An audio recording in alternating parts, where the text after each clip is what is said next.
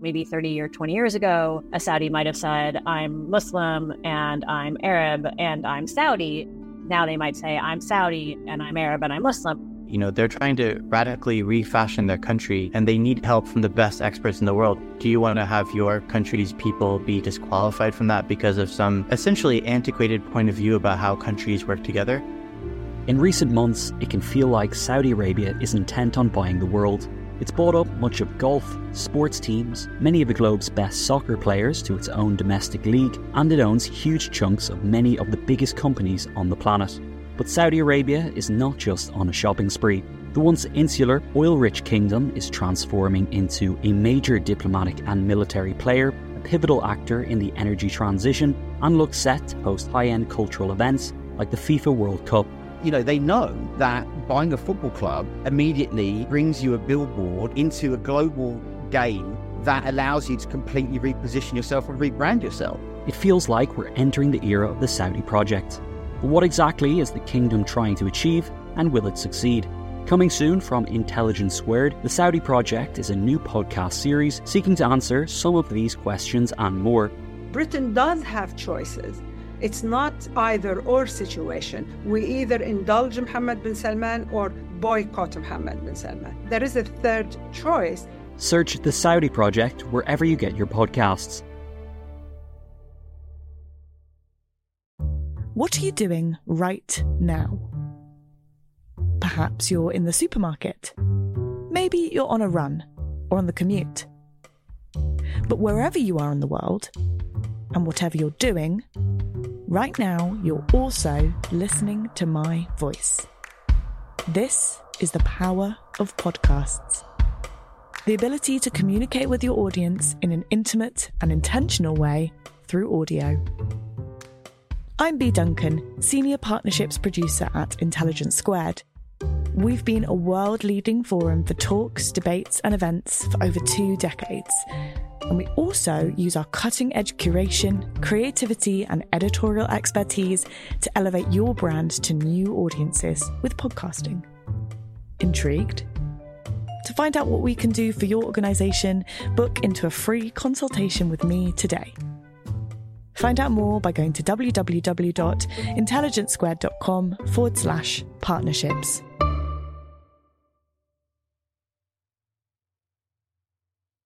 Thank you for downloading this Intelligence Squared podcast.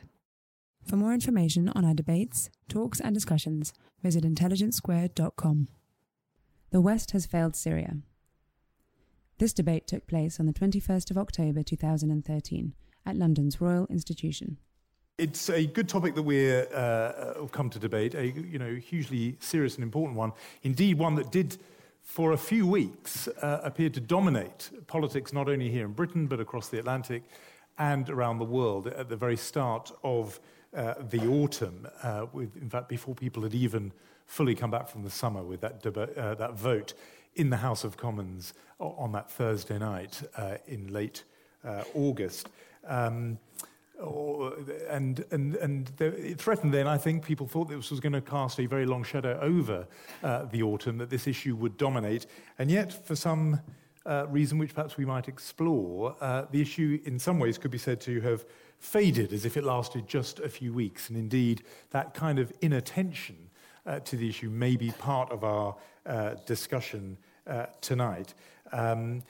Nevertheless, for all that, this is an issue that has not gone away. It was not some fleeting summer fancy. On the contrary, this is a war in Syria that has gone on for closing in on 3 years.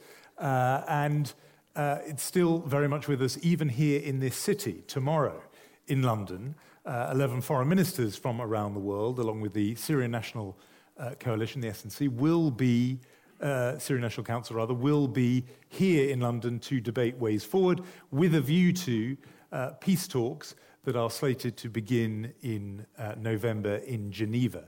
So the issue is at the forefront of foreign policymakers, especially here in London and especially right now. So we're going to, so that's the subject before us. The West has failed Syria, and we're going to introduce these speakers as they come before us. I'll just tell you a few words of sort of housekeeping. We're going to hear 2 people for the motion, 2 against. I'll introduce each one as they appear. Each speaker is going to have 8 to 9 minutes to speak. I will ping the glass politely at first to warn them they have 2 minutes. Then I will ping the glass with an audible note of insistence when they only have a minute left. And I'll make sure that all our speakers have absolutely the same amount of time. Once you've heard from all 4 of them, there will be then a chance to open it up for wider debate involving as many of you as I can cram in. The way I'll be helped in doing that is if you can speak as briefly as you can manage, and I encourage you to ask questions, pointed questions of the panel, rather than launching into long speeches of your own, strong though that urge will be. I'll then bring it back to the panel. There'll be a round of questions. That will go on for as many questions as I can make time for, and then we'll hear summing up speeches, etc. So, without further ado, I think we should move on to the debate itself. The West has failed Syria. And here, to begin, is a columnist, the author and columnist for the New York Times, who has written extensively on this subject, and perhaps give you a flavour of where he's coming from if I tell you the headlines for columns he's written on the subject. One from February of 2013, Intervene in Syria, followed up, or rather that was a follow-up to a column that had appeared a year earlier, Arm Syria's Rebels. In August, Make Assad Pay. And then in September of this year, after that Commons vote and after those manoeuvres in Congress and on Capitol Hill, An Anchorless World. So I think that doesn't hide very much where our first speaker for the motion that the West has failed Syria is coming from. Please welcome Roger Cohen.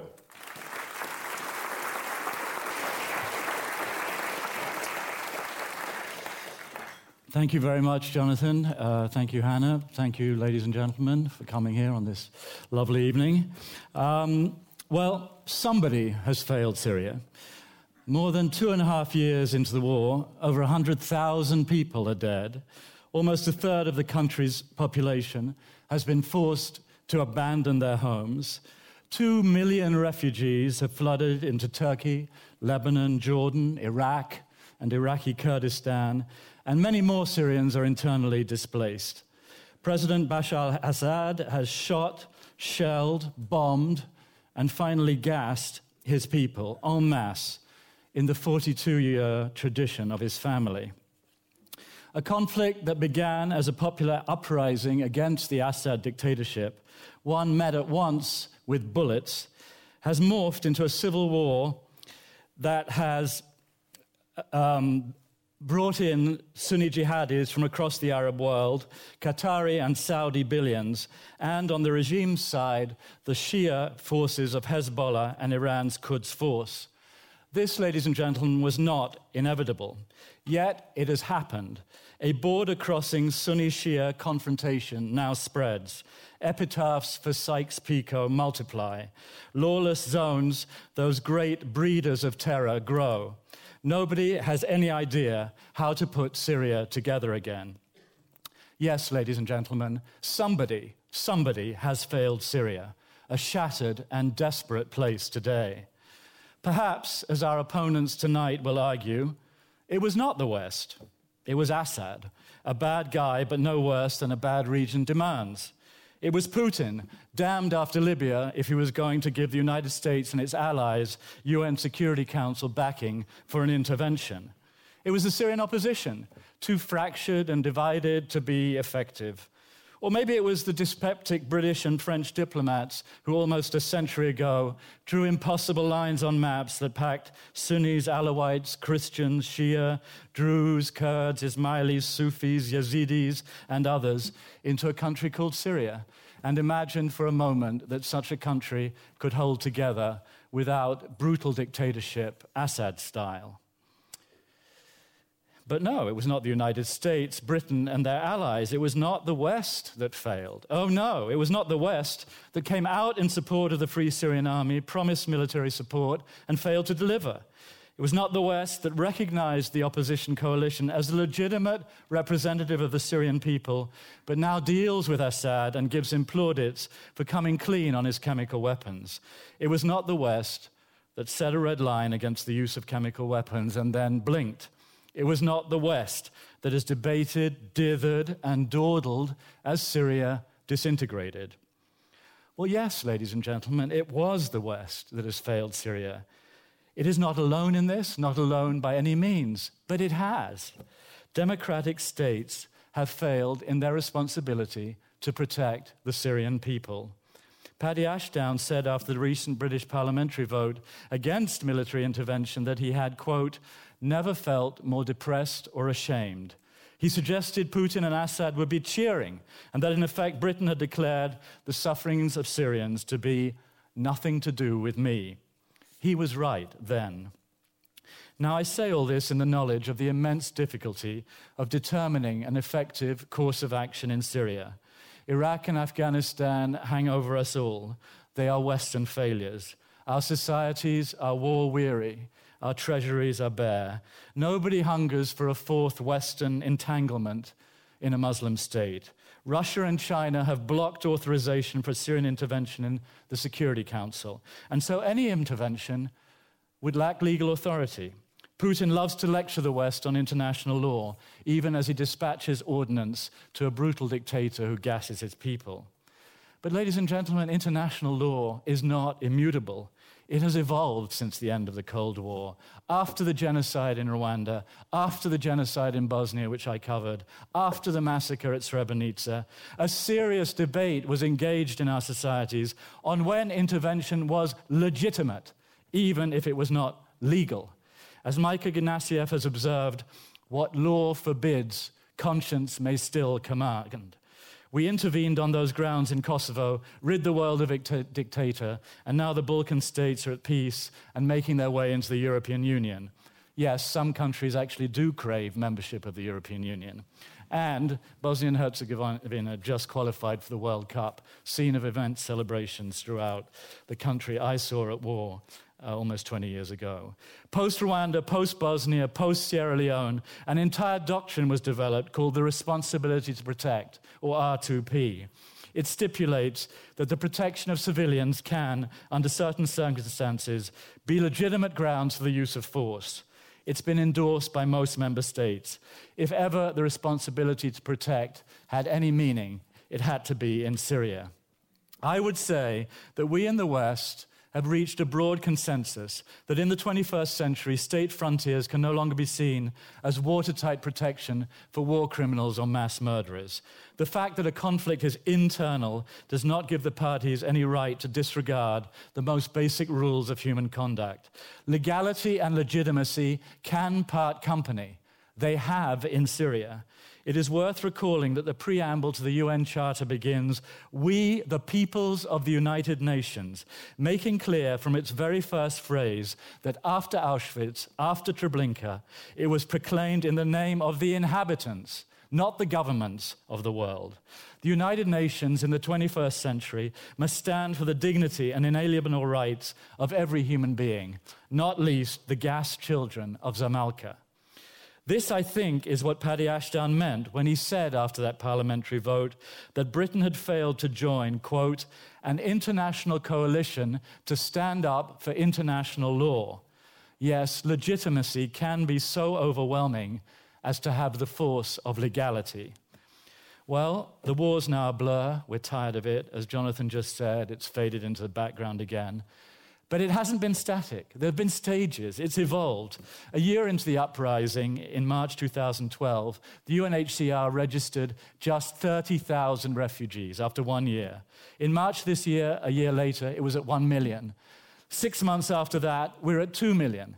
Recently, the UNHCR commissioner declared, "We've not seen a refugee outflow escalate at such a frightening rate since the Rwanda genocide almost 20 years ago." What do these numbers say, ladies and gentlemen? They say there was opportunity and we blew it. We missed it. We in the West allowed the war to fester. We could have protected civilians from the brutality of the regime through humanitarian corridors. We could have made our support and recognition of the opposition meaningful by arming them early on. We could have imposed a no-fly zone to protect civilians. Instead, we offered worthy sentiments as Syrians died and fled in ever greater numbers. Then, when the festering was well and truly done, we invoked the presence of jihadist groups who'd come in during the festering as justification for our inaction. And at the last, on the eve of military strikes to punish Assad for his use of chemical weapons, we stumbled into a compromise that burnished his credentials. President Obama, a lucky man, got out of the hole, dug himself out of the hole he dug himself into. But I believe there will be a reckoning. Yes, now it seems Assad is giving up his chemical weapons. There's talk of diplomacy in Geneva. The Russians are being a little bit helpful. But ladies and gentlemen, this has been a shameful saga. We were right before we were wrong. The war will not end until Assad goes. There will be more atrocities. Do not mistake a lull for any semblance of a resolution. If any nation knows of betrayal, it's the Poles. So recall Milosz's solemn words. You who harmed an ordinary man do not feel safe. The poet remembers. You may kill him, another will be born. Deeds and words shall be recorded. Assad's slaughter will be recorded, as will our failure. I myself believe that once Assad started butchering his people on a large scale, within the first year of the war, we should have put in a humanitarian corridor and imposed a no-fly zone. I also think President Obama should not have backed down over chemical weapons use. But you, ladies and gentlemen, don't have to agree with me. You don't have to believe that to hold that the West has failed Syria. Failed Syria in the most basic regard. Our democracies, schooled these last 2 decades in genocide and the legitimacy of international action to stop barbarism, has left Syrians to be shot, then shelled, then bombed, then bombarded, then gassed by a despot to whom we have just given renewed legitimacy. Thank you.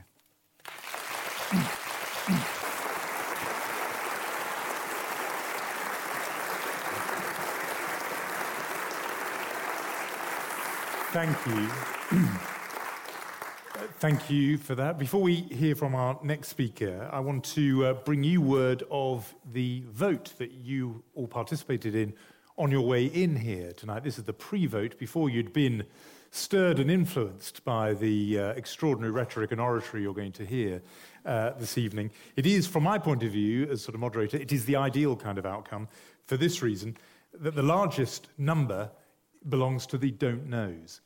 That means there are 43% of you who voted don't know as you came in, which means for panelists, these are the people who are all to play for. These are the floating voters who you need to win over.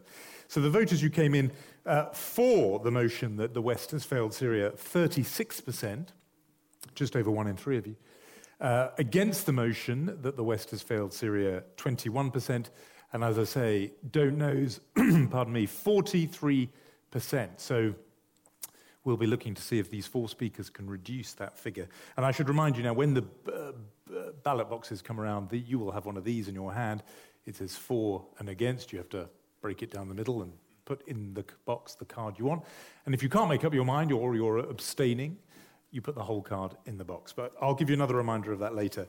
For now, let's move on to the first speaker against the motion. She is one of Britain's most distinguished commentators on the Middle East, first in journalism and now in the academy. She is the Professor of Middle East Policy Studies and Director of the Olive Tree Scholarship Programme at City University. Our first speaker against the motion, Rosemary Hollis.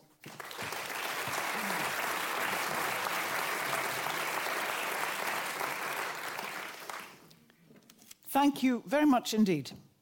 Ladies and gentlemen, we meet tonight to discuss a very somber subject, so I'm not going to try and lighten the atmosphere with a joke, soften you up, bring you round, but I am going to bring you some relief.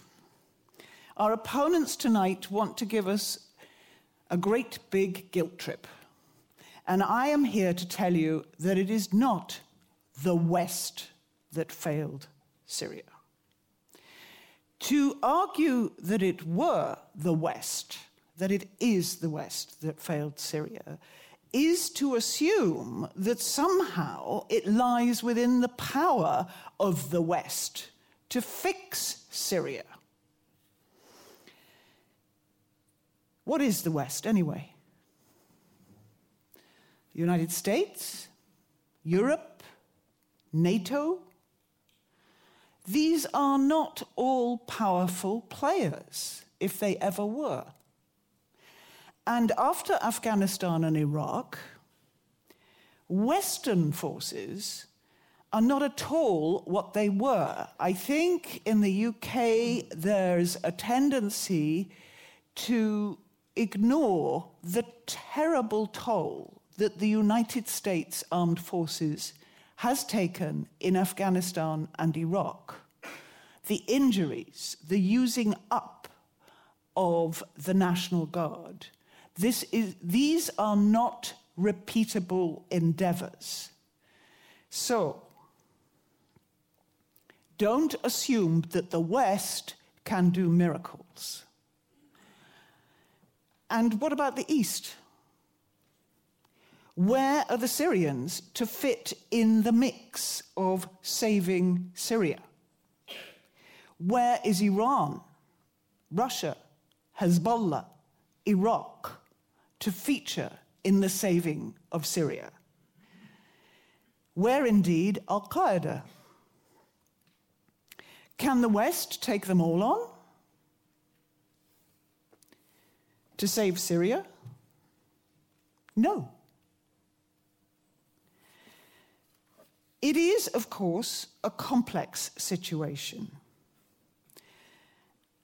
It was never a question of an evil dictator against a whole population. Assad, from the start, had and retains a support base, a significant support base, at home and beyond. Syrian armed forces made calculations from the word go, and from the word go, there were not mass defections. So we're talking about taking on a substantial opponent, if you wish to focus on Assad. The security services, the several overlapping mukhabarat in Syria, couldn't possibly abandon ship because they would know that they were so implicated in the crimes of the regime that they either lived or died with it. And then the minorities in Syria, those who said, we may not like him, but we fear the alternative. We need to be safe, and up till now, this regime has guaranteed us safety. If you take him down, are you going to protect us? And the Syrian opposition. At the beginning of the uprising in Syria, they wanted to own their own revolution. They said so. They looked at what was happening and what then transpired in Libya, and they said, we do not want the West to come in and do our revolution for us. Thank you. We'll take some support, thank you, but it is only over time and as they struggled so bitterly on the battlefield that their requests for Western assistance increased. But at the beginning, this was not to be made in America. So where then the legitimacy for intervention in year one of this horrible war? There was none, as the Russians so irritatingly pointed out.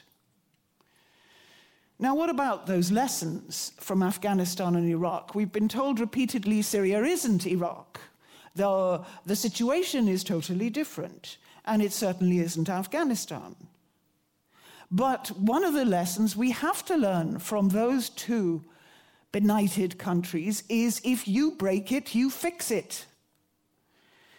And if you arm the rebels, or possibly do even more, you actually help them topple Assad, what then? Who or what comes next? And there's where I'm saying, even if you had the capacity to march on Damascus, even if you wanted to use your capacity to march on Damascus, what are you going to do when you've taken that regime? We know something about the consequences of toppling a regime from Iraq. And it is not within the power a bunch of non-Arabic speaking foreigners in tanks or on the sidelines cheering on the opposition. It is not within the power of the West to impose a transition against opponents to a transition. You can only work with the players on the ground, but all of them and their patrons around the region. And, as it happens, the Western powers did actually try to galvanize the opposition into a unified front that the Western players could get behind. They tried repeatedly. It was embarrassing. It's not within their power to make of the Syrian opposition a cohesive, viable replacement for the Assad regime. And let us look briefly at the military options. Arm the nice guys? How exactly? Without losing control. No-fly zones? Where? The rebels were and are still fighting inside towns. There is no clear territorial base for those rebels. And what cost in casualties? A military intervention from the air only to take out Syrian military targets would inevitably result not only in Western casualties amongst the pilots, but also in Syrian casualties. And then the refugee question. It's a devastating sight, these people fleeing Syria and destabilizing the neighboring countries. The long-term solution for the refugees, however, requires ultimately a political solution and resolution. And Kofi Annan and now Lakhdar Brahimi have said there is no solution to Syria but a political one, and you have to have everybody with a stake and with a determination to have a say in the future of Syria involved in that political solution. And one last point about this chemical weapons issue. Whoever used them created a turning point. The US threatened a limited strike, which was not a hollow gesture, and the Russians and Iranians changed tune. And now we have Assad agreeing to let in the international experts and let him have his moment back in the fold, which he may think it is. How else but with his cooperation are you actually going to get rid of these beastly weapons? And this has opened a possibility for an inclusive approach and the makings of a political solution. So, this is not a failure. This is progress. We're not there yet, but the West has not yet failed Syria.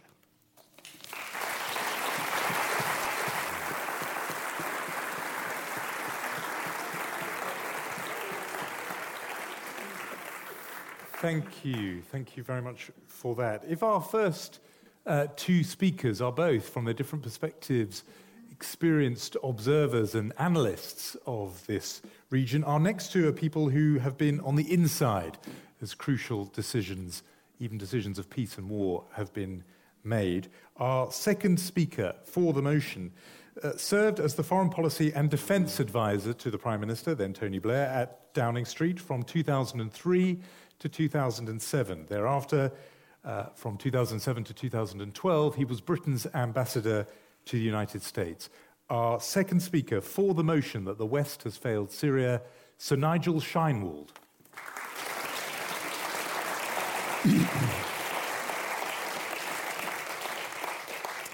Well, thank you very much, Chairman, and good evening, ladies and gentlemen. And it did occur to me that Syria was a good subject for Intelligence Squared, because both sides tonight want you, the audience, to undergo a Damascene conversion before you cast your votes a second time a little bit later on.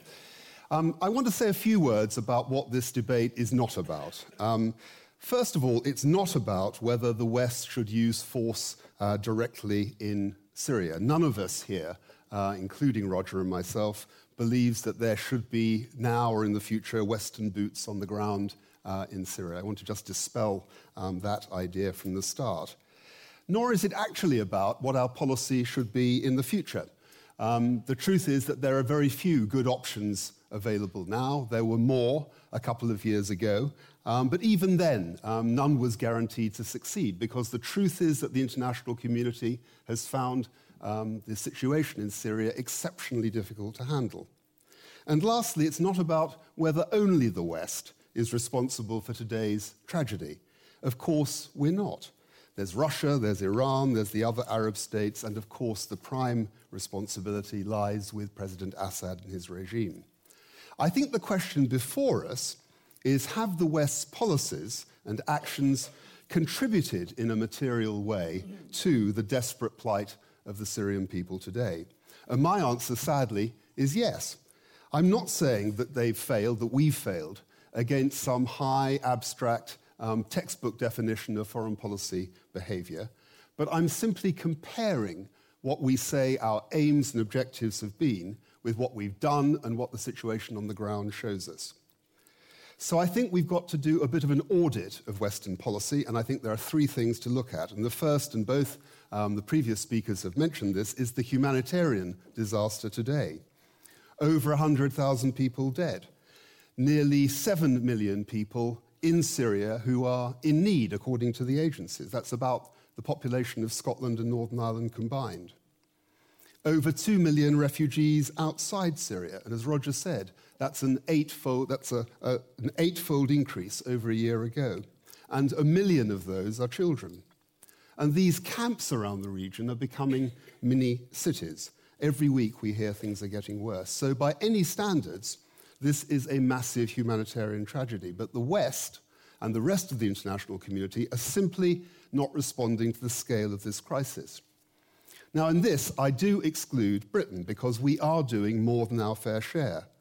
But France is only doing about half its real share, and that applies to most of the other European countries too. Japan, it's about a fifth of its fair share. The UN's latest appeal, $5 billion, is only half funded. And the UN has more people in Syria dealing with chemical weapons than dealing with the humanitarian situation. So the hard fact for all of us to face is that a large chunk of the international community is looking the other way. Now we need to get on to policy, the second point. And here I think Western policy has been a muddle. We're trying to ride two horses at the same time. On the one hand, we've said that Assad has to go, and that he and his closest minions will have to face the International Criminal Court. On the other hand, we say the only solution is through a political negotiation. But we also know that that will only happen with the support of Russia, which is the co-convener of the meetings in Geneva with America, and we know that Russia won't accept that precondition that Assad must first leave. So we've had a standoff. And ironically, we now rely on Assad's cooperation to get the Russian deal on chemical weapons implemented. That is important, but the result, as Jonathan said at the beginning, is that the core issue of what Assad is doing to his country is fading away. As for the UN, as William Hague himself said last year, in the eyes of the overwhelming majority of the world, this council has failed in its responsibilities to the Syrian people. And just a few days ago, Saudi Arabia refused to take its seat in the Security Council for exactly that reason. Now, of course, this isn't just the West's fault. Of course, it's to do with Russia and China's obdurate protection of Syria. But the problem is that we've fudged the issue. We haven't known whether we wanted to work with Russia or go all out for Assad to leave. And that fudge is apparent, as Roger said, over the issue of military help for the rebels.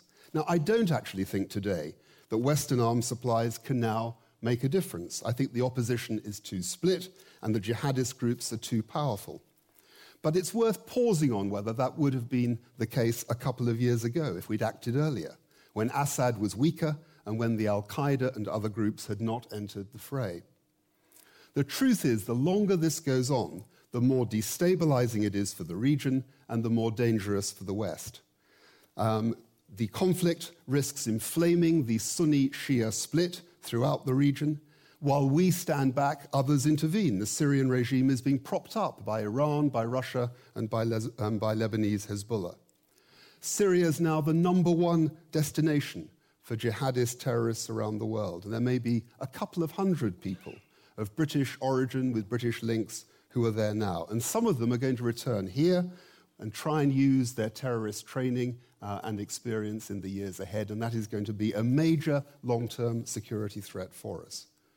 Now, we should have been able to see some of that coming, and we could have acted earlier to help the moderate opposition and the Syrian Free Army. And we did promise a lot. We promised in the summer to send all necessary materiel and equipment for the opposition. And at our and French insistence, the EU lifted its arms embargo on Syria earlier in the year. Why did we do that? Unfortunately, we did it just before the political tide in the UK turned. We have not been able to do anything, and the American help has been very, very little. Now, in a sense, I'm not complaining about that. Arms supplies are a controversial issue. What I'm saying is that you can't say that and not expect the opposition in Syria to take what we say seriously and to base their behavior on it. And the opposition have made clear that they feel totally let down by the West's behavior on this and other issues. So in conclusion, I completely understand the psychological and political backdrop here in the UK. I understand the distrust of government, and I understand the profound war weariness after Iraq and Afghanistan. And that might tempt us to avoid looking at ourselves in the mirror over Syria. But that wouldn't be honest, and I am asking you this evening, ladies and gentlemen, to be honest about what's happened in Syria. We've tried to have it both ways, but unfortunately we've got the trends wrong, and we failed both ourselves and the Syrian people. 20 years ago, Lord Ashdown was asking us to look into our hearts when we surveyed the interethnic conflict in Bosnia. He said, as Roger mentioned this summer, that he was ashamed of the UK appearing to do nothing in the face of Syria's horrors. I agree with that, and I can't see how we can look at today's situation and deny that the West has failed Syria. Thank you very much.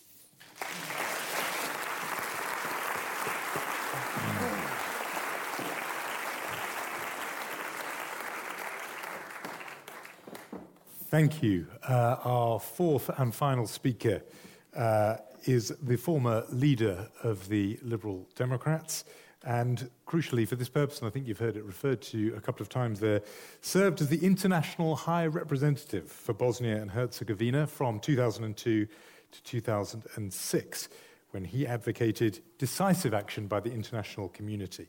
I thought I would perform a public service here because two of our speakers have referred to these tweets by our next speaker, and so I'm just going to read them out so that we've actually got them here.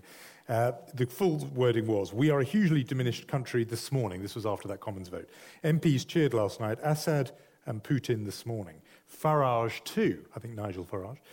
There's not another one, is it? As we plunge towards isolationism. In 50 years, trying to serve my country, I have never felt so depressed, ashamed. Britain's answer to the Syrian horrors?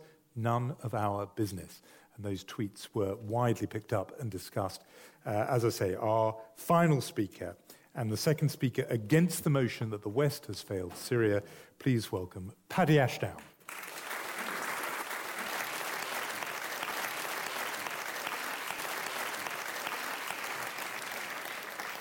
Utterly brilliant tweets, by the way. Diplomacy, ladies and gentlemen, is not just the art of morality, it's also the art of the possible. So let us begin in the areas upon which we would agree. We would agree the situation in Syria is appalling. Tell you what, let's cut it short. I'm the president of UNICEF UK.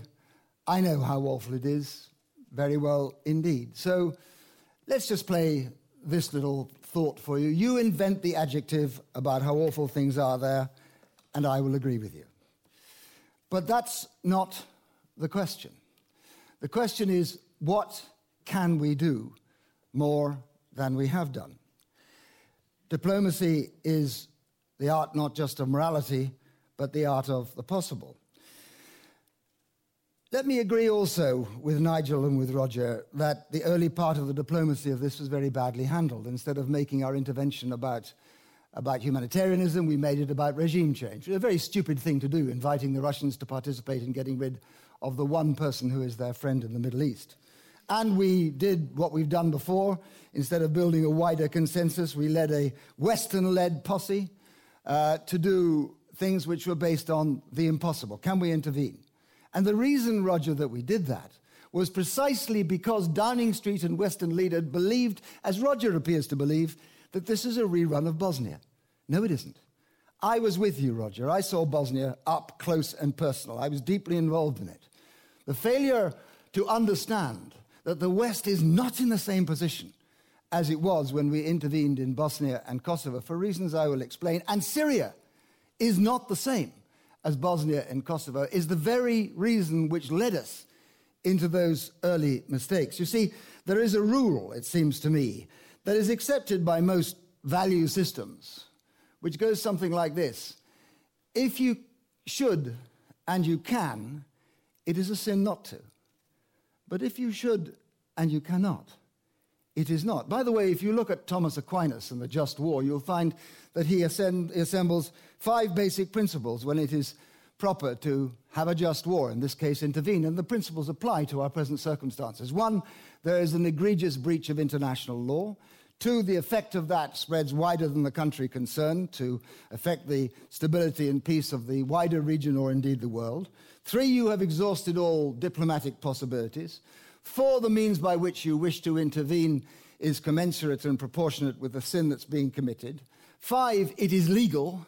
And 6, please note 6. Thomas Aquinas said that long ago. There has to be a reasonable prospect of success. And if you can believe there is, then you can go with these 2. Note that Roger didn't propose anything, long on morality, short on solutions. The only solution that I heard was that we should have safe havens, remember them? And we should have aid corridors. Remember them? I do. He does too. You don't have them unless you can protect them. That is the lesson of Srebrenica. Surely you understand that, Roger. I mean, the truth about it is that if you were to invent this, if you were to bring this into effect, who is going to protect those? And if nobody protects them, you are replaying Srebrenica all over again. This is not the same as Bosnia and Kosovo. And let me see if I can explain the 3 reasons why it isn't.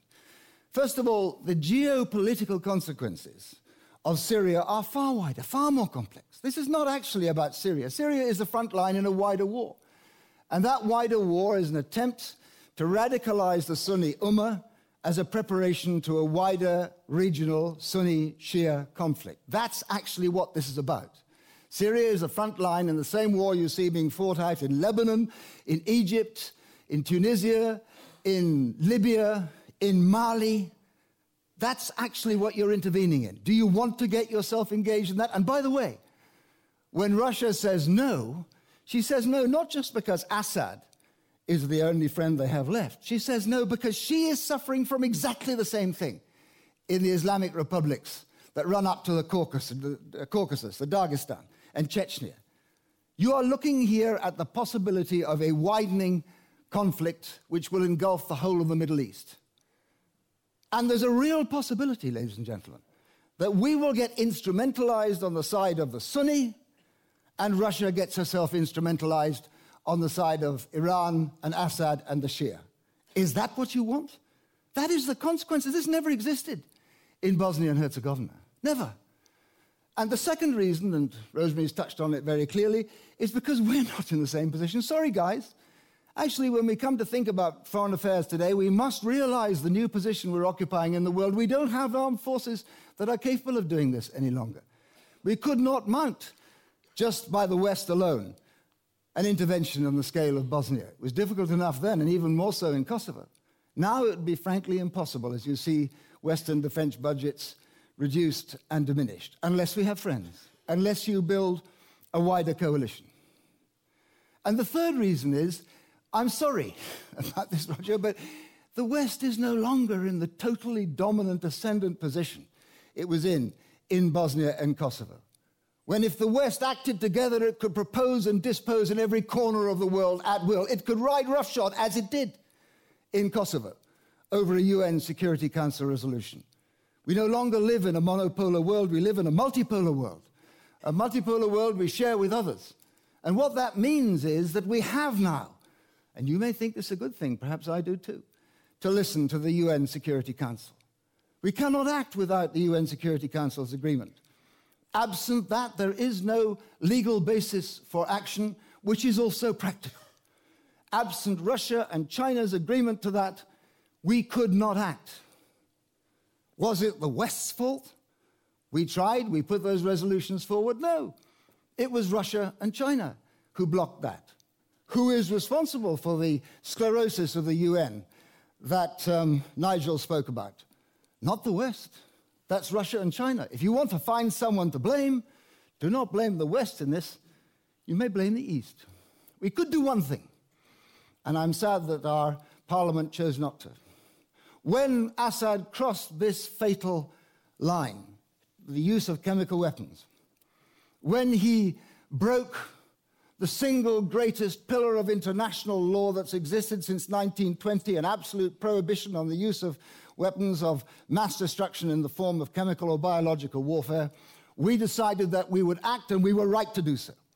We were not acting to intervene, we were acting to uphold international law. And it's a matter of the greatest sadness to me that my parliament failed to vote to do that.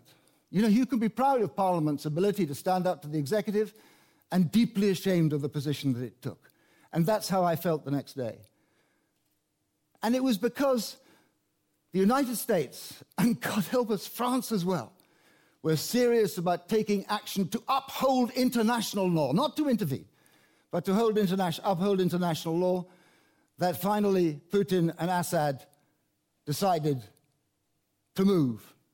And that has given us an opportunity now to have Western inspectors in, to have a real prospect of taking, for God's sake, the one thing we can take out of this terrible conflict, and the widening conflict too, chemical weapons and weapons of a biological nature.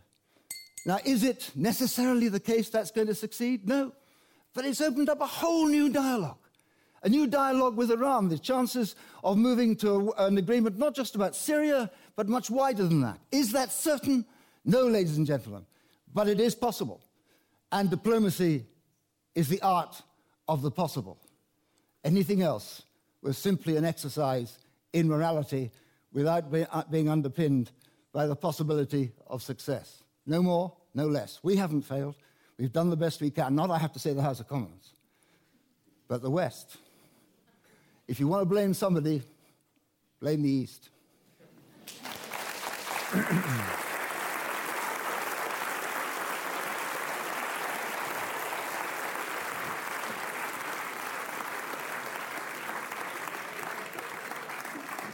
Thank you. Well, thanks to Paddy Ashdown and to all four of our speakers. I think we've absolutely had the arguments laid out with crystal clarity and some eloquence there. So now it's come the moment for me to open up our debate to all of you here and get as many contributions as I can. I'm going to take them in groups and I'm going to bring them back here when I can. There should be people with microphones. Well, there you are, but you've got your hand up early and there's a microphone coming to you. And when you finish, why don't you pass it along to there? And is there another person here? Anyone over here? There's a standing mic up there. That I'm completely blinded, so if I can't see the air at all, but if you are up in that in the gods there, approach the standing microphone if you can see it, and I will try and be less dazzled than I am now. Let's hear your question. Thank you to the panelists for all of their comments this evening. My question, I suppose I want to almost flip the topic on its head to say, has the West failed in its own self-interest? And to what extent have actually our failure to get involved more in the Syrian crisis been a failure of just the most sort of basic natural desires to look after what is in the self-interest of a nation? Has Britain failed in its own self-interest by not getting involved? So to be clear, you mean has Britain let itself down? Its own self-interest has been damaged? Has failed itself in the way that it's dealt with the situation? Okay, it's hurt itself. Good, thank you. Let's pass that along. And if there's somebody here, then I will go to you, but otherwise let's hear from you. Yeah. Thank you. My question relates to the definition of the West and the West's role.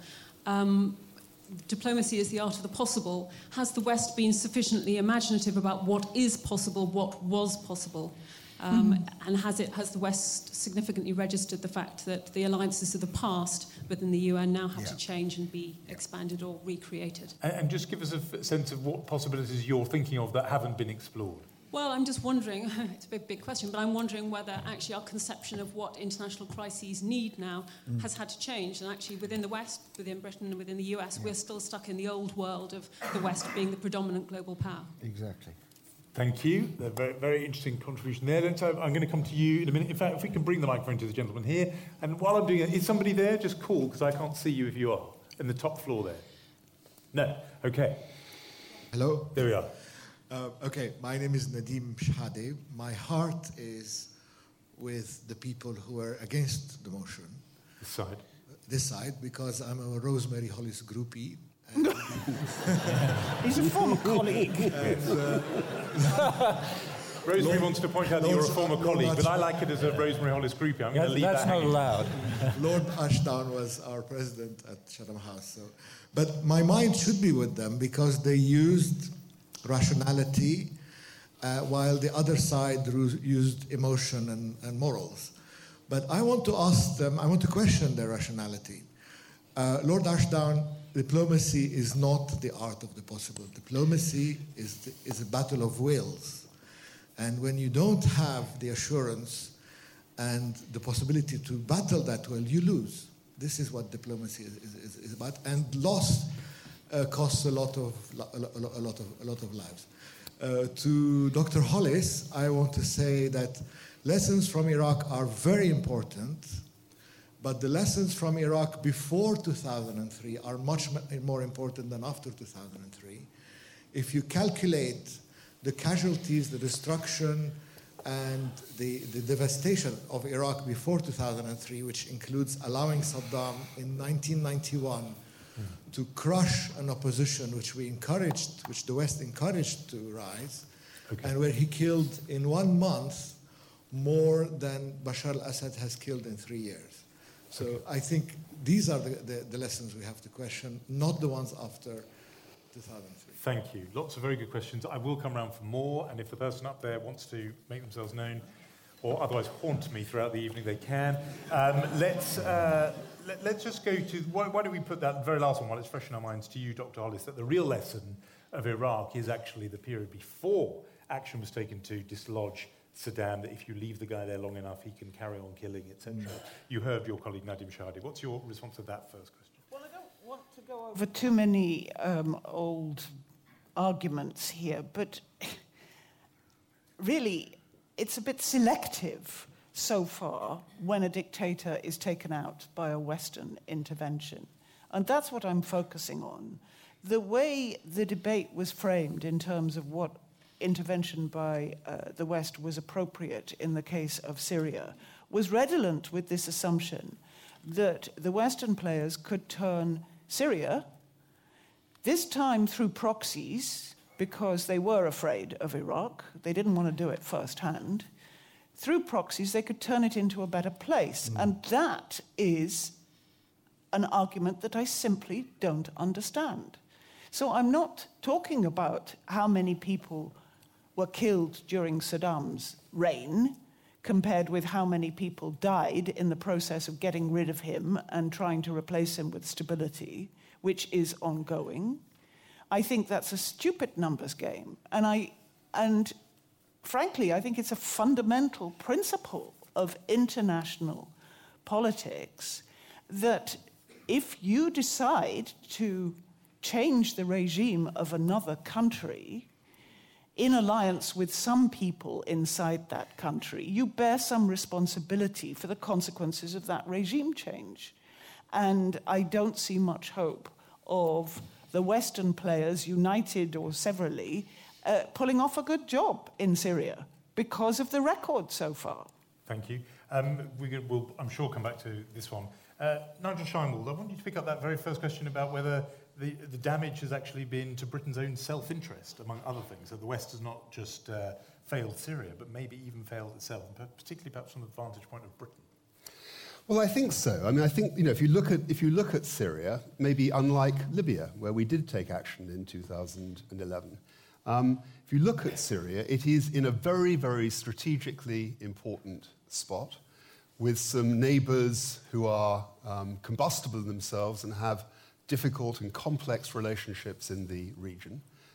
Israel, Turkey, a lot of other extremely important neighbors in the region. This is an area in which the UK has long-standing links, long-standing relationships, and a long-standing interest. I think Rosemary Hollis, in her academic work, talks about the way in which European and Middle Eastern fortunes are intertwined. We, in our history, are intertwined with that region. We have a strategic interest in stability and in much greater calm, and we haven't had it, obviously, for a very long time in the region. But our strategic interest is manifested particularly in the extremism, which the longer this conflict goes on, is getting worse and worse, with the jihadis who are becoming more and more influential in Syria and starting to represent a threat not just in the region, but to ourselves. This is going to be exported, as it was in Iraq a few years ago, exported to the West.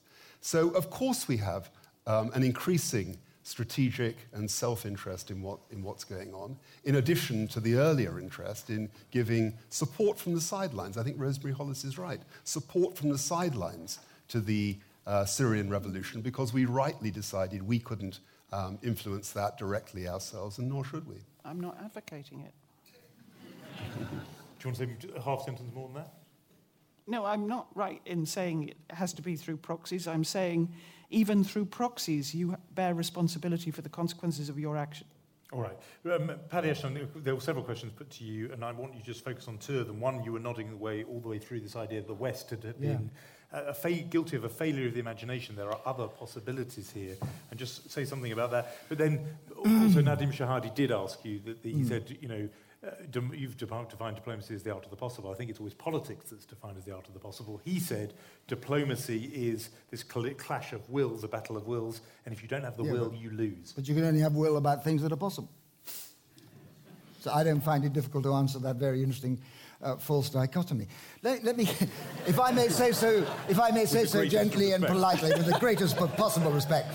Look, you just lost a Paddy Ashdown. If he was a Rosemary Hollis groupie, he's unlikely to be mine. But you led to a very interesting point here, which is, I'm not so much interested in how we failed in Iraq. I think there have been many tomes written about that, but I am interested in the consequences of Iraq and of Afghanistan. And Rosemary put her finger on it. The world is not the same now as a result of Iraq and Afghanistan, for three basic reasons. The myth of Western infallibility has been disastrously exposed to the rest of the world, including to ourselves. Secondly, the moral case for intervention has been disastrously undermined. And thirdly, we have been forced to face to face with the consequences of when we intervene for the wrong reasons, in the wrong way, and make mistakes, as we have done consistently in Iraq and Afghanistan. So the world is not the same as it was. And the second reason that the world is not the same as it was is because of the economic crisis. I mean, we do not, in the West, represent the kind of power, economic power, and that inevitably has a consequence for political and military power as well, as we did. We now share the world with other centers. And this is where we come back to with other polarities, and this is where we come back to the very interesting question.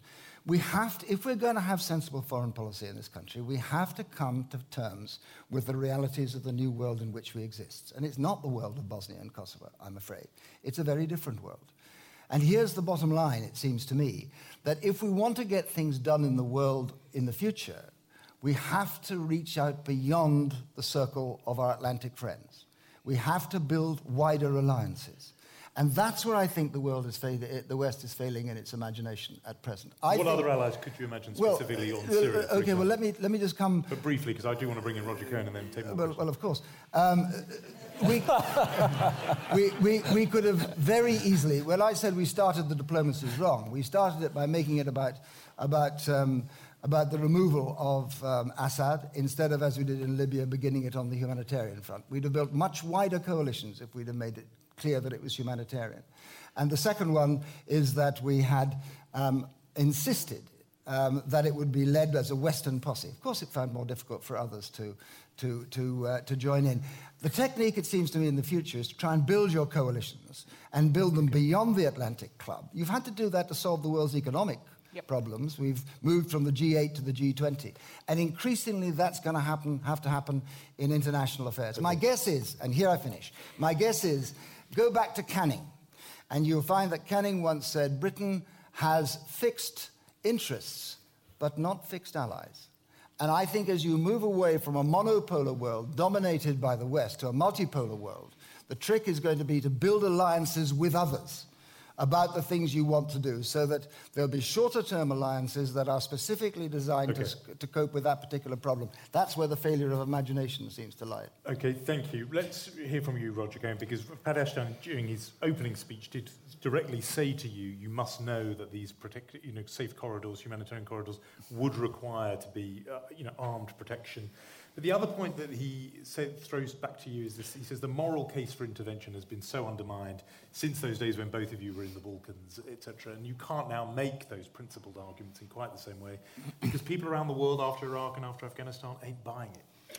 Well, yes, Paddy did rather single me out, and it's been interesting. It's been interesting to hear. Well, see Paddy reinvented as a fierce advocate of almost Kissingerian realpolitik, and using the word morality in an almost disparaging way. Morality... Let it come back. No, that's unfair. Morality is men, women, and children. Morality, when it comes to Syria, is more than 100,000 dead. It's all these kids and families in these camps around Syria who've been forced to flee. It's the accumulated disaster of the last 2.5 years. And I think even on the grounds of Paddy Ashton's newfound realpolitik, you have to say that the situation in Syria is a complete disaster. The conflict has spread beyond the situation he described of this war between Sunni and Shia was not the situation at the outset. This began as an uprising against a ferocious tyranny. That's what it was at the outset. And it morphed into something else. And it's because the West said one thing, or it's because, in large part, the West failed to follow through on so many fronts that the war has been allowed to spread in this disastrous way. Just a word, finally, on the changed world. Yes, the world's changed. I agree with Paddy. Of course, we're not where we were 20 years ago. The United States is less powerful. China is rising. The rest is rising, although, interestingly, of late, our economies seem to be growing a bit faster than some in Brazil, etc. But, in my view, American red lines still matter. The United States is by far still the most important power on earth. And if we go off into some kind of fairyland of imagining alliances in the East, we'll do something nice with China or nice with I don't know who, we are going to end up in nobody's world with a lot of violence and danger around us.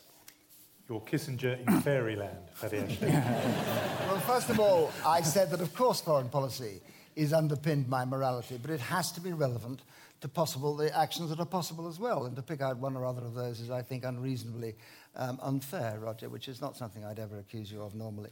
So the two go hand in hand. I mean, you can have all the morality if you like. If it won't work, it ain't going to work. Full stop. Your morality is dead on the ground.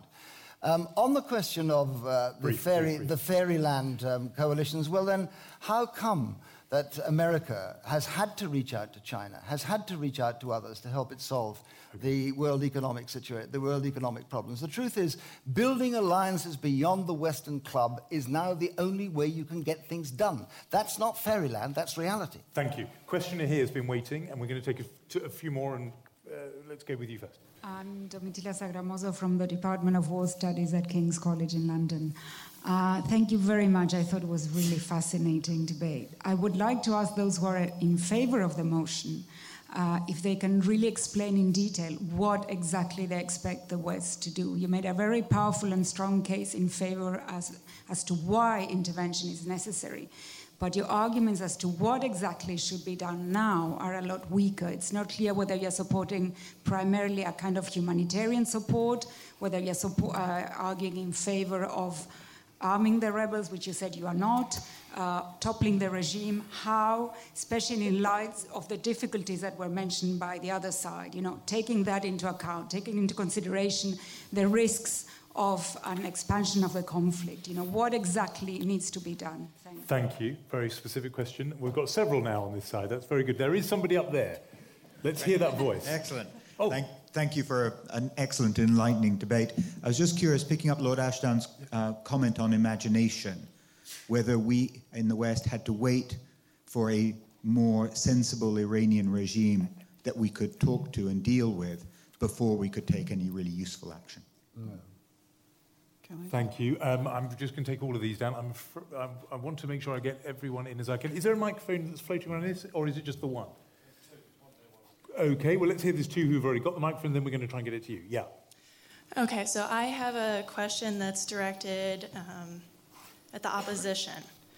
It seems like Lord Ashdown has really kind of played the blame game with Russia and China, but would the two of you say that the West has failed Syria in the sense that it has failed to come up with a more global plan of action based on compromise with the East instead of blaming the East for everything in Syria? Thank you. Could you pass the microphone just 2 rows down in front of you? Gentleman there with his hand up, that's it, because it's proximate, and then I'm going to get you, yeah. Yes, I'd like to just continue from the point made by the lady down here. We've heard from the proposition the idea that had the West had some sort of intervention of whatever description a couple of years ago, things could have been better. Is there not also the possibility, and I'm drawing on, I suppose, everybody's speeches, that a couple of years ago, had there been some sort of intervention, Russia, China potentially, they could have become similarly engaged on the other side, operating through proxies, and could this not have made the situation even more difficult and even worse than it is right now? A very clear question. Thank you. I know you've had your hand up, but I want to make sure this block does not feel disadvantaged. Hi. Yes. This is to the proposition. I just want to ask you, do you honestly believe that if the tables were turned, the East would even contemplate helping us? Thank you. And who have you got in mind for the East? You mean Russia, etc.? You mean Russia, or rather than Syria itself? Okay, yeah, question from you. My question to the opposition is, you're talking about how the problem in Syria is only going to escalate and spread around the Middle Eastern region. Should we not at least attempt to intervene now before it is completely beyond the realms of possibility that the West could do anything to stop the terrible violence that will happen in the Middle East if this conflict between the two Muslim factions was to grow even bigger than it is now? Interesting. Thank you. I know there are others. I'm going to take that group now because we've already got quite a lot there. Very specific question about Iran, Rosemary Hollis, whether we should be perhaps waiting for a change in the complexion of that regime there. What do you think? Well, the questioner said, do we have to wait for a more sensible regime? We've had a change of regime. We have a moment of opportunity to see what's possible.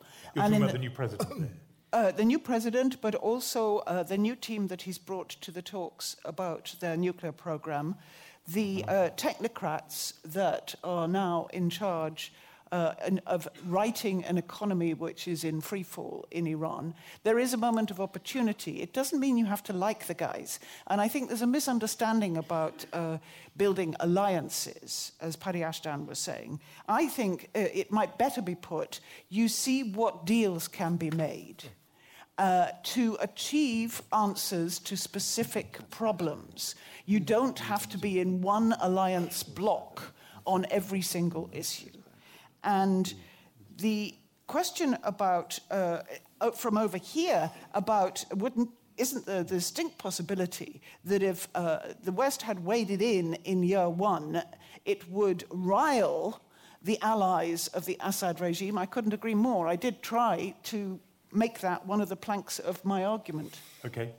Let's go to this side of the table. The very first question was, what exactly would you have the West do? You've talked about the things you think they shouldn't have done, and I did notice you were quite careful, as befits a diplomat, to say you're not calling for boots on the ground, but you do leave the door open to other forms of military intervention other than ground troops. So, Nigel Sheinwald, what exactly would you have the West do?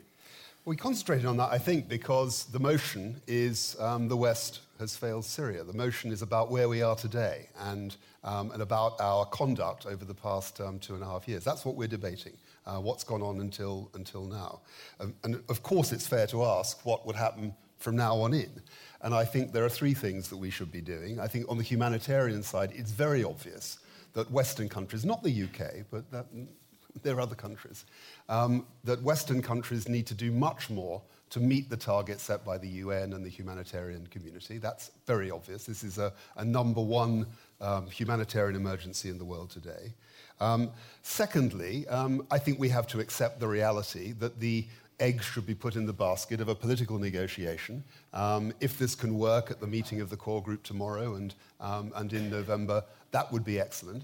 I think the worry is that the opponents of Assad are feeling weaker and less supported as a result of what happened in the summer. And it's much less likely that he'll compromise when he comes to Geneva. But let's test that. And as for alliances, I think that what Lord Ashdown said was too sweeping.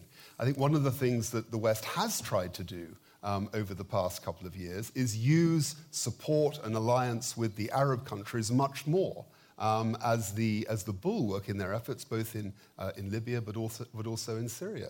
The Arab world, the immediate neighbors of Syria, are in this with us. They agree with us about what needs to be done. They disagree about tactics. They disagree about which group to support. There isn't unity of that, but there is unity in terms of broad support for what's happening. Okay. And on the military side, I think Roger mentioned the two things that might have been tried. They are definitely to have tried to give some support, some military advice and support to the rebels earlier on. As I say, I don't believe that would work today. And I think that using Turkey early on, back in 2011, it is possible to imagine some sort of humanitarian zone in the north of Syria. I understand what Paddy Ashdown said, but there was a successful safe zone in Iraq in the aftermath of the first Iraq war in the 1990s. This is not impossible, and I would have given that responsibility primarily to Turkey and to other regional powers. You're speaking in the past tense, you could have done this. What about right now?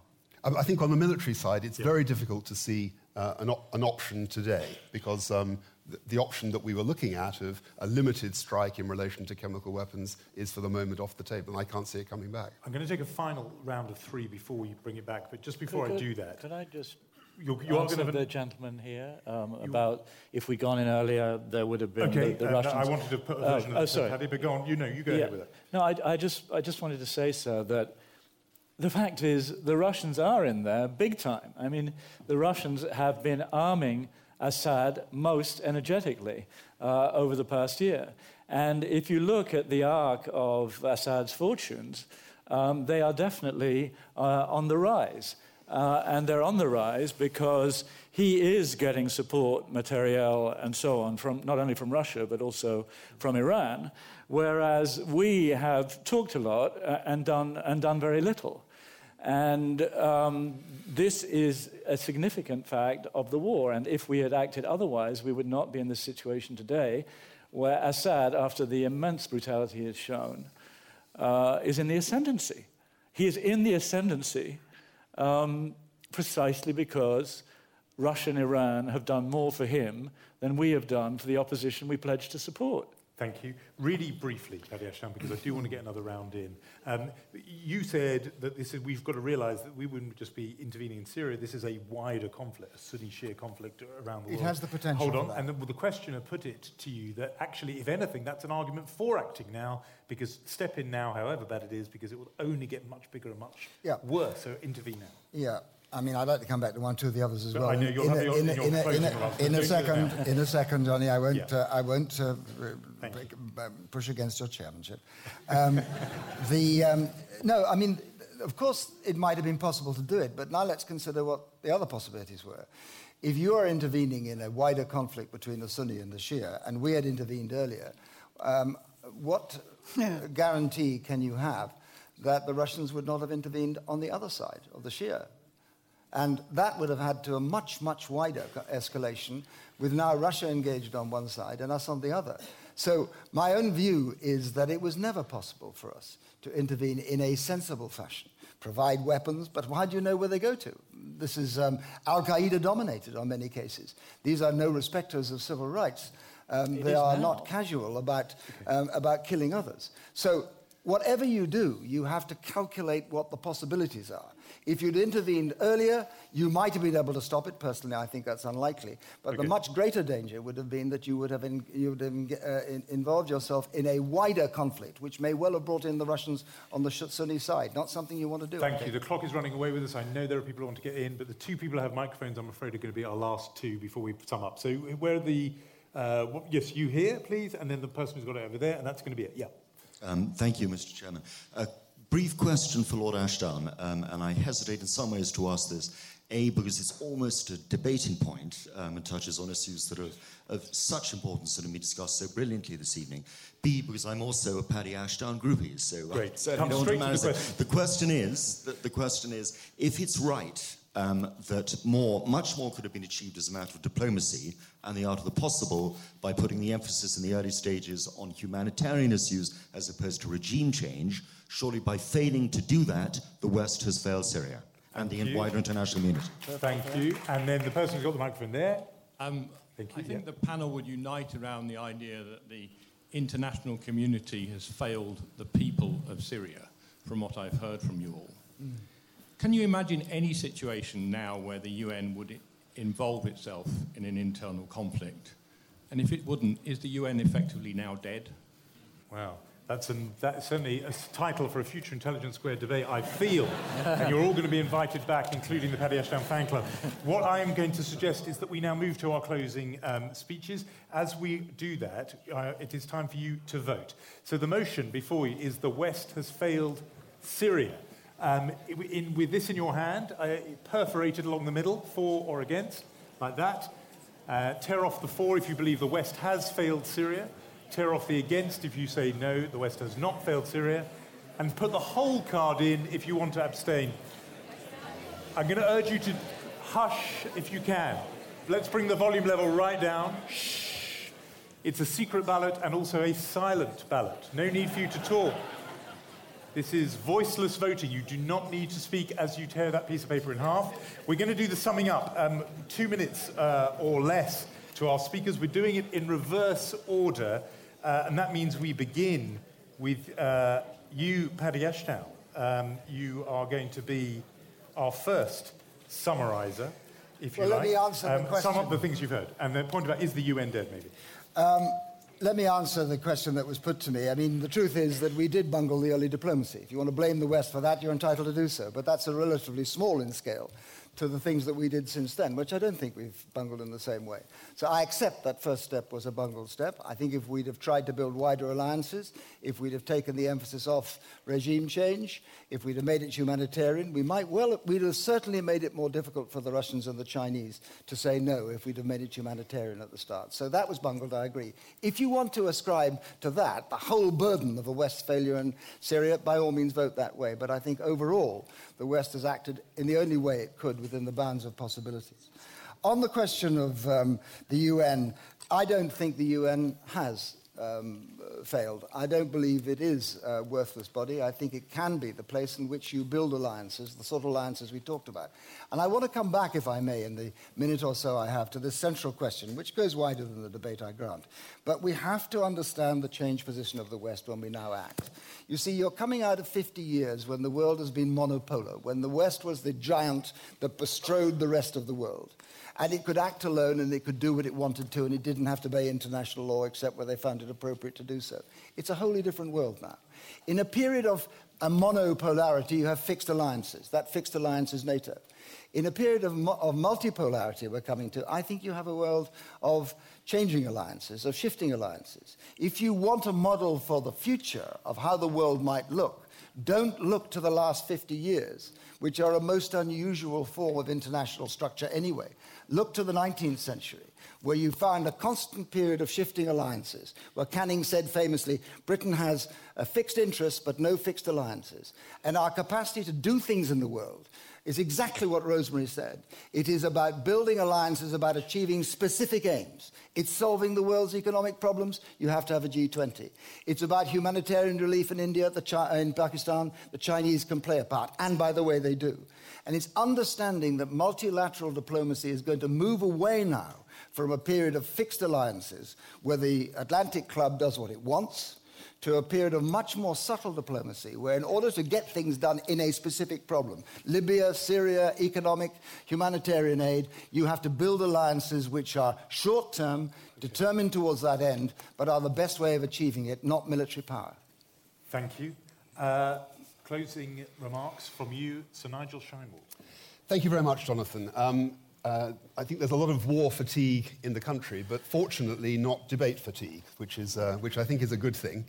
I noticed that our opponents this evening have somewhat shifted the debate. We're now talking about the new world of alliances. I don't disagree with any of that. Of course the world has changed fundamentally, and maybe in different ways, since the end of the Cold War, and certainly since the events of the last decade. We don't disagree about that. We don't disagree about the need to be imaginative and flexible in the way that we handle alliances. But the issue here is, how do we handle the most difficult bits of foreign policy when you're dealing with a country which is attacking its own population, and when you've tried diplomatically to succeed, where you're running up against a brick wall? What do you do then?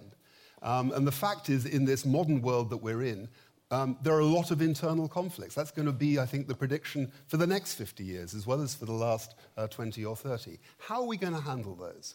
And I think the world has been trying to get to grips with that, is trying to come up with some sense of international responsibility to protect civilian populations. We're finding it very hard. We say that is a genuine responsibility of foreign policy, and we're going to have to handle it and intervene very rarely but occasionally in order to stop the worst excesses happening, as we did in Libya correctly, even though we cannot say that Libya today is a success. And second, the shadow of Iraq. I mean, obviously, it's here in every debate on what's going on in the Middle East. There are many lessons to learn. Each situation is different. But I do hope that Iraq does not lead us to isolationism, either in thought or in action. I do believe that Britain ought to be active in the world to protect genuinely global interests. And I don't think we can react to the situation in Syria by saying, really, this isn't part of our business. It's just too difficult to deal with. You're going to have to find a way of dealing with situations which do affect our genuine strategic and national interests. So the West only shares the responsibility. The West as a concept is definitely evolving, but we've got to accept that share of responsibility, otherwise we won't learn the lessons of the past couple of years. Thank you. Thank you.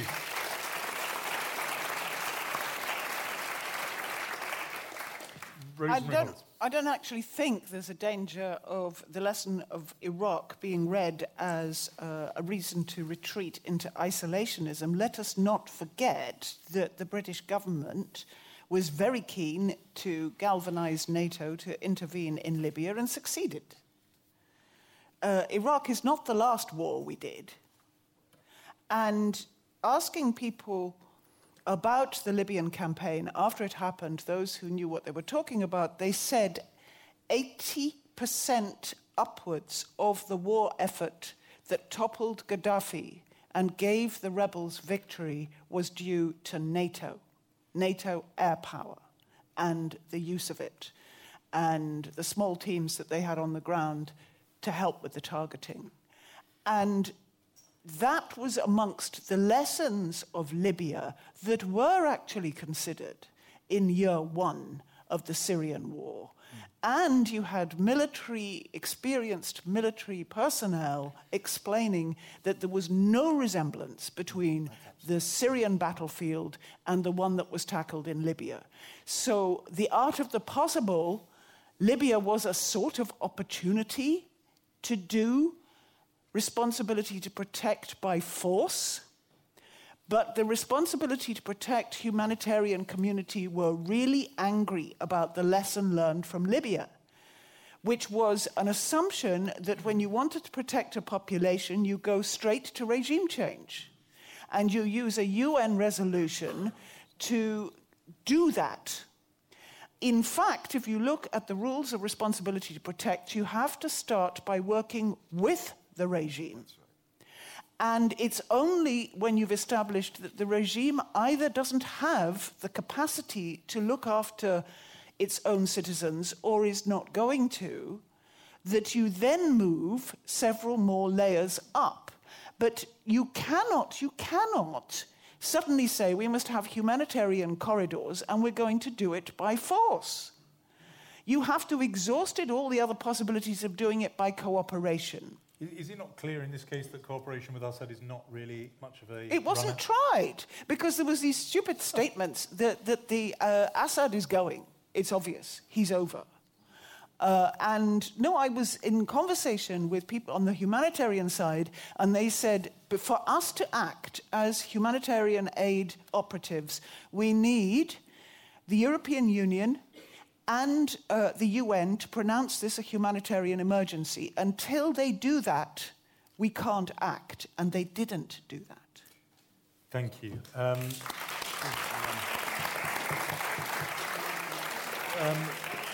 Roger Cohen, why don't you pick up on that? And they've voted already, so I haven't lost the debate. No, you can't be blamed for losing the debate. You can't be accused of failing your side of the motion, don't worry. We're now into in the realm of, this was what even Paddy Ashton said earlier, this is like being asked on to Newsnight after the polls have closed on election night. It's an absolute exercise in futility. Nothing you can say will sway any minds at all, but nevertheless, you, Paddy, did it over many, many years. And now, we turn to you, Roger Cohen, to make your... In the service of my party. In the service of your party. Why don't you make a closing remark, and perhaps address that point from Rosemary Hollis, that actually there was a jump straight away from doing nothing to regime change, and actually the attempt to cooperate and perhaps work with people on the ground might have made humanitarian relief more possible. Roger Cohen. Well, first of all, I'm sorry that Nigel and I don't seem to have any groupies in the audience. But if you're out there, please raise your voices now. They're up there. Good. Yeah, the notion that we could have cooperated with Assad on anything constructive, I'm sorry, I find it entirely far-fetched. This man has bombarded, shot, gassed his own people in vast numbers. He's a criminal. I am reminded of Bosnia, although Paddy Ashdown seems to think I should forget about Bosnia, or at least realize that we've moved on from there.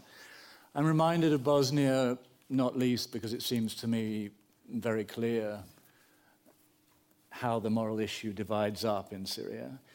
It's less clear, it's more murky with time, but it's still clear to me.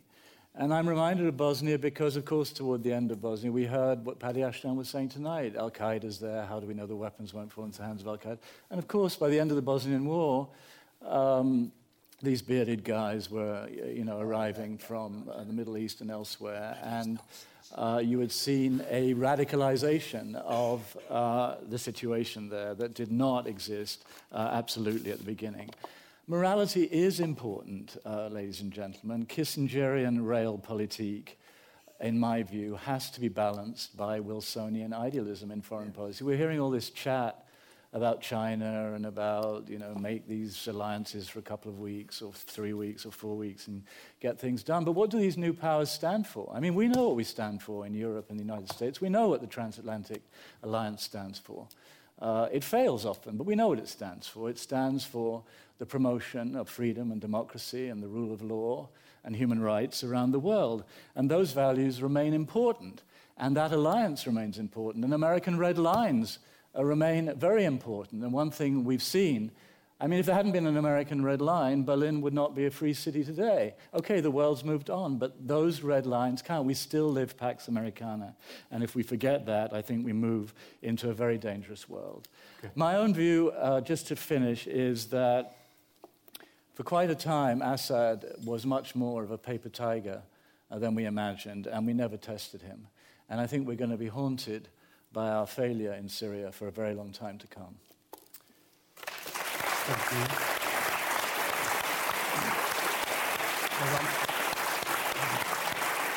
Thank you. Before I give you the final result of tonight's vote, I just want to thank all of you for coming, but particularly to thank those questioners, those whose questions were heard, and I think they were very high caliber of questions, and an apology to those people whose questions I couldn't get to. The clock was, I'm afraid, against us. I also, I'm sure, going to want to speak for all of you in thanking four outstanding speakers in Roger Cohen, Nigel Scheinwald, Rosemary Hollis, and Paddy Ashdown. Thank you.